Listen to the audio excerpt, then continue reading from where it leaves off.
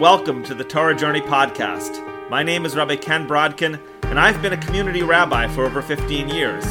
During that time, I've learned that the wisdom of Judaism is powerful, but it's not always easy to understand. Our weekly podcast will enrich your journey and give you practical advice about how to apply the wisdom of Judaism to your life.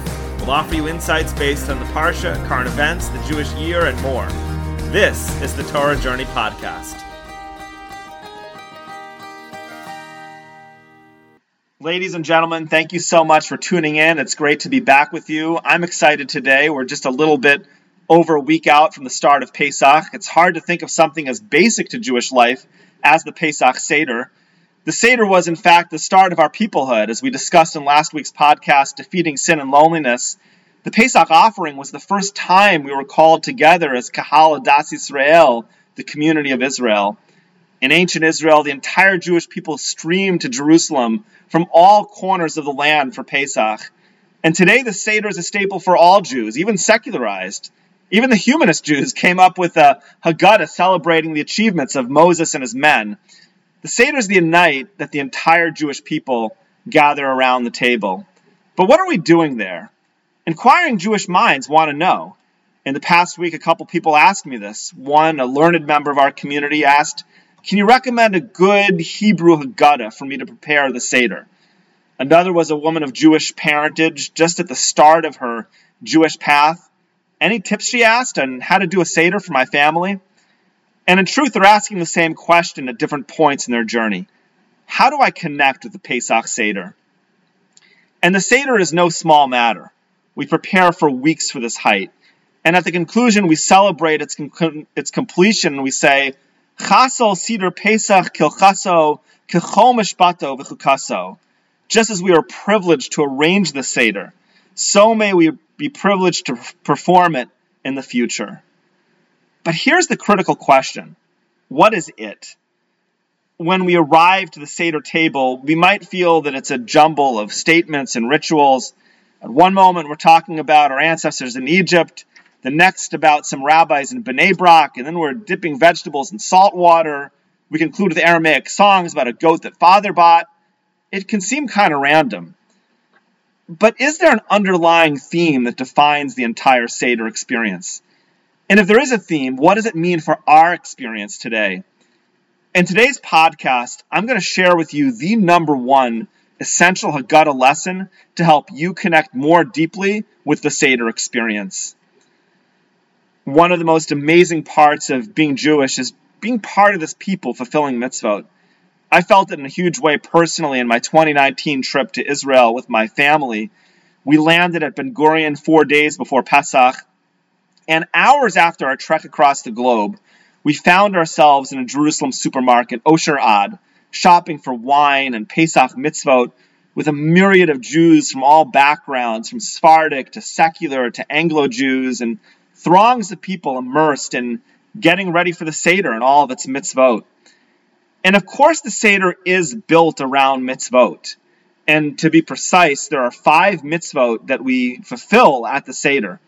We fulfill 2 Torah obligations. Firstly, Sipur Yetzias Mitzrayim, recounting the story of the Exodus, also referred to as V'higadat Levincha, telling your children.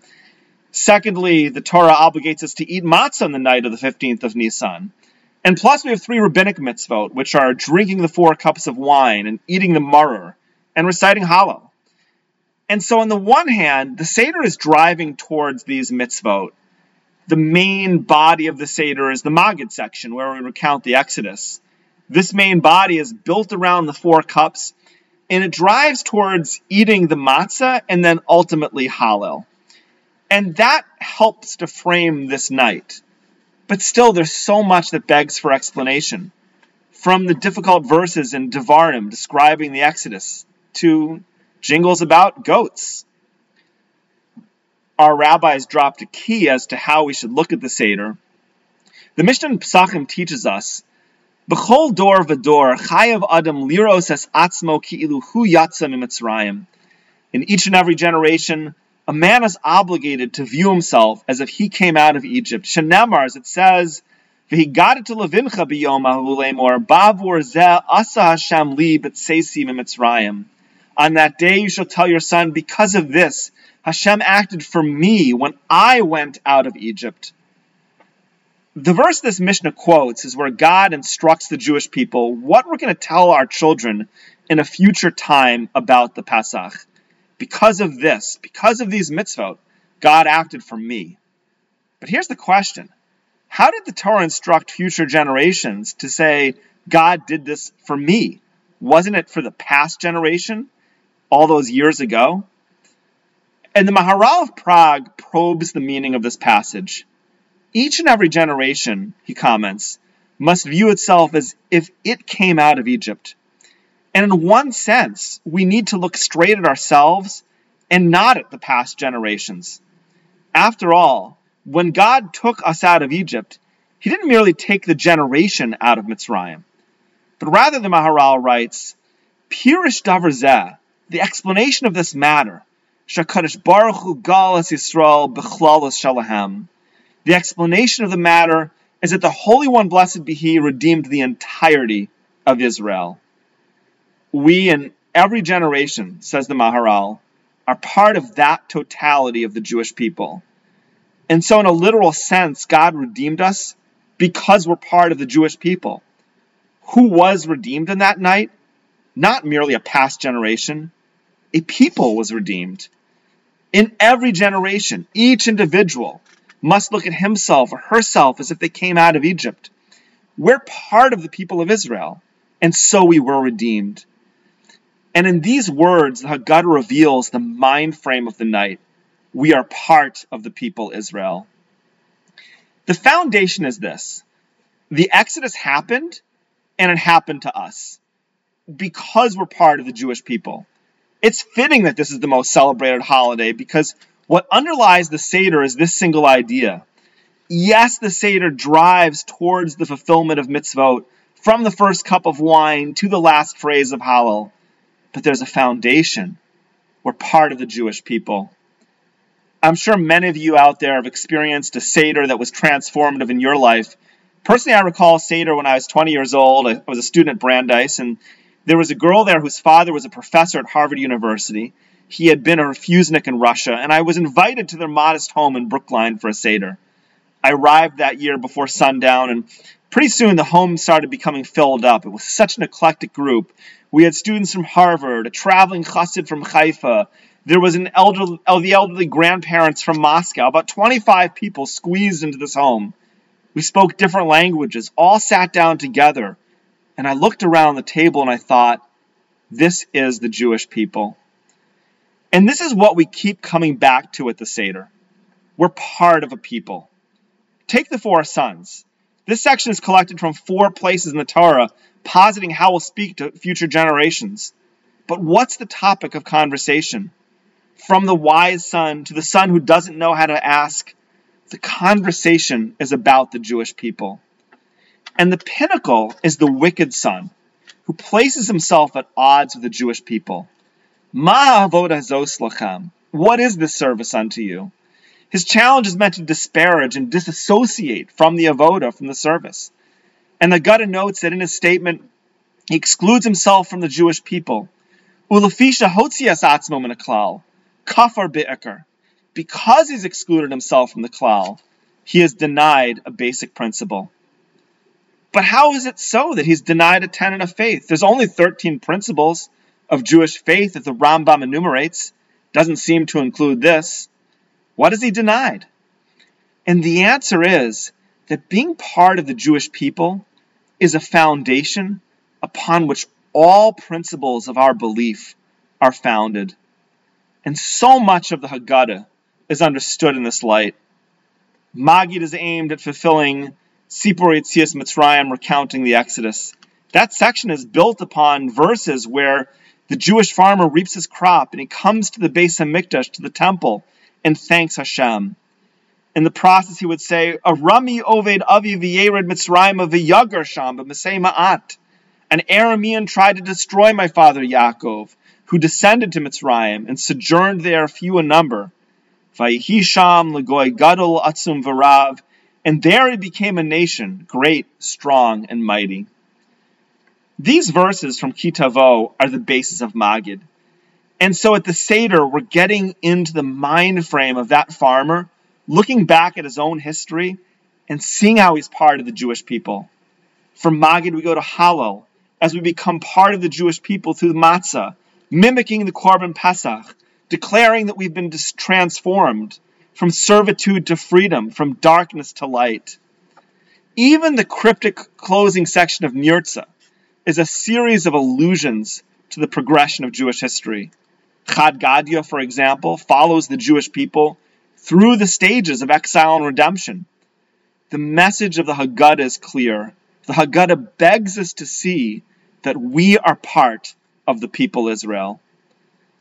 But what does it mean to become part of the Jewish people? First, the Haggadah teaches us, as we learned, B'chol dor v'dor. In each and every generation, we see ourselves as if we came out of Mitzrayim. And the very next paragraph teaches us, Lefichach, anachnu chayavim lahodos. Therefore, it's our obligation to sing praise unto Hashem. What does it mean to be Jewish? It means that as a Jewish people, wherever we are, we connect with Hashem and His light. I often think back to that Pesach trip to Israel that I took in 2019. On the first night of Pesach, I was still totally jet-lagged. At the Seder, I could barely stay awake. And then after the Seder around 1:30, I was wide awake and I couldn't sleep. And so my wife and I and the kids, we decided to go out and we took a walk around Yerushalayim. And we saw people bustling around, going home from the Seder. And as we came back to our Jerusalem apartment around 2:30 a.m., our neighbors were singing loudly the words of benching, in Hebrew, of course. It was so joyous to listen to them benching at the end of the Seder. What does it mean to be Jewish?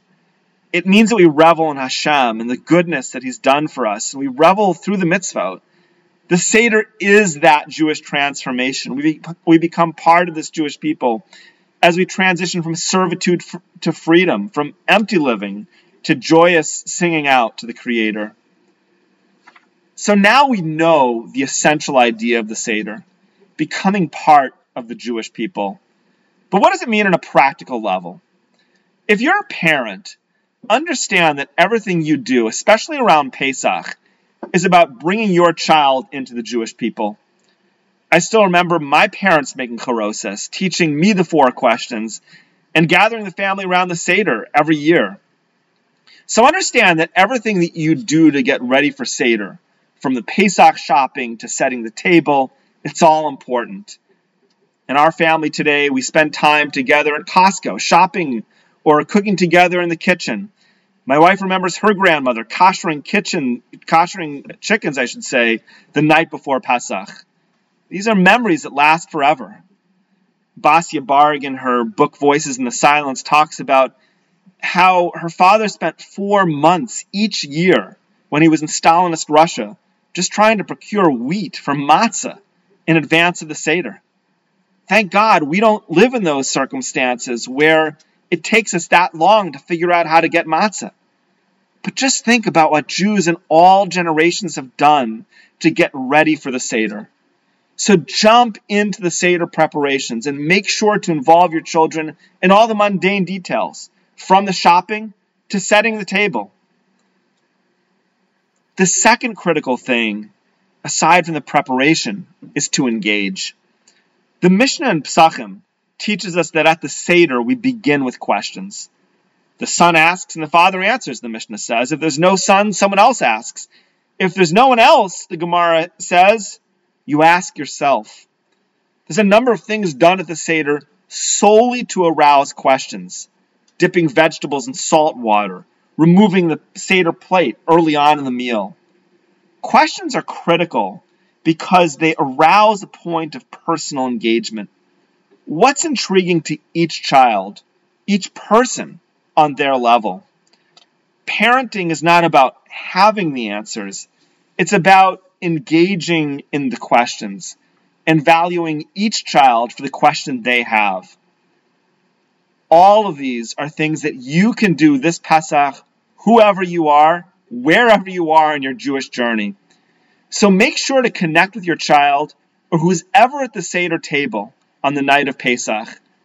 ask your child or the person sitting next to you what intrigues them about the Haggadah or Pesach and what they think the answers might be. As we prepare for the Seder and we engage in it with questions, we're doing something that will impact our children and ourselves and our neighbors for the rest of our lives. The Seder is not about a distant time in the past. The Seder is about the most current of all issues. After all, when we sit down at the Pesach Seder, we discover a profound truth. The Exodus happened to us. We are the Jewish people.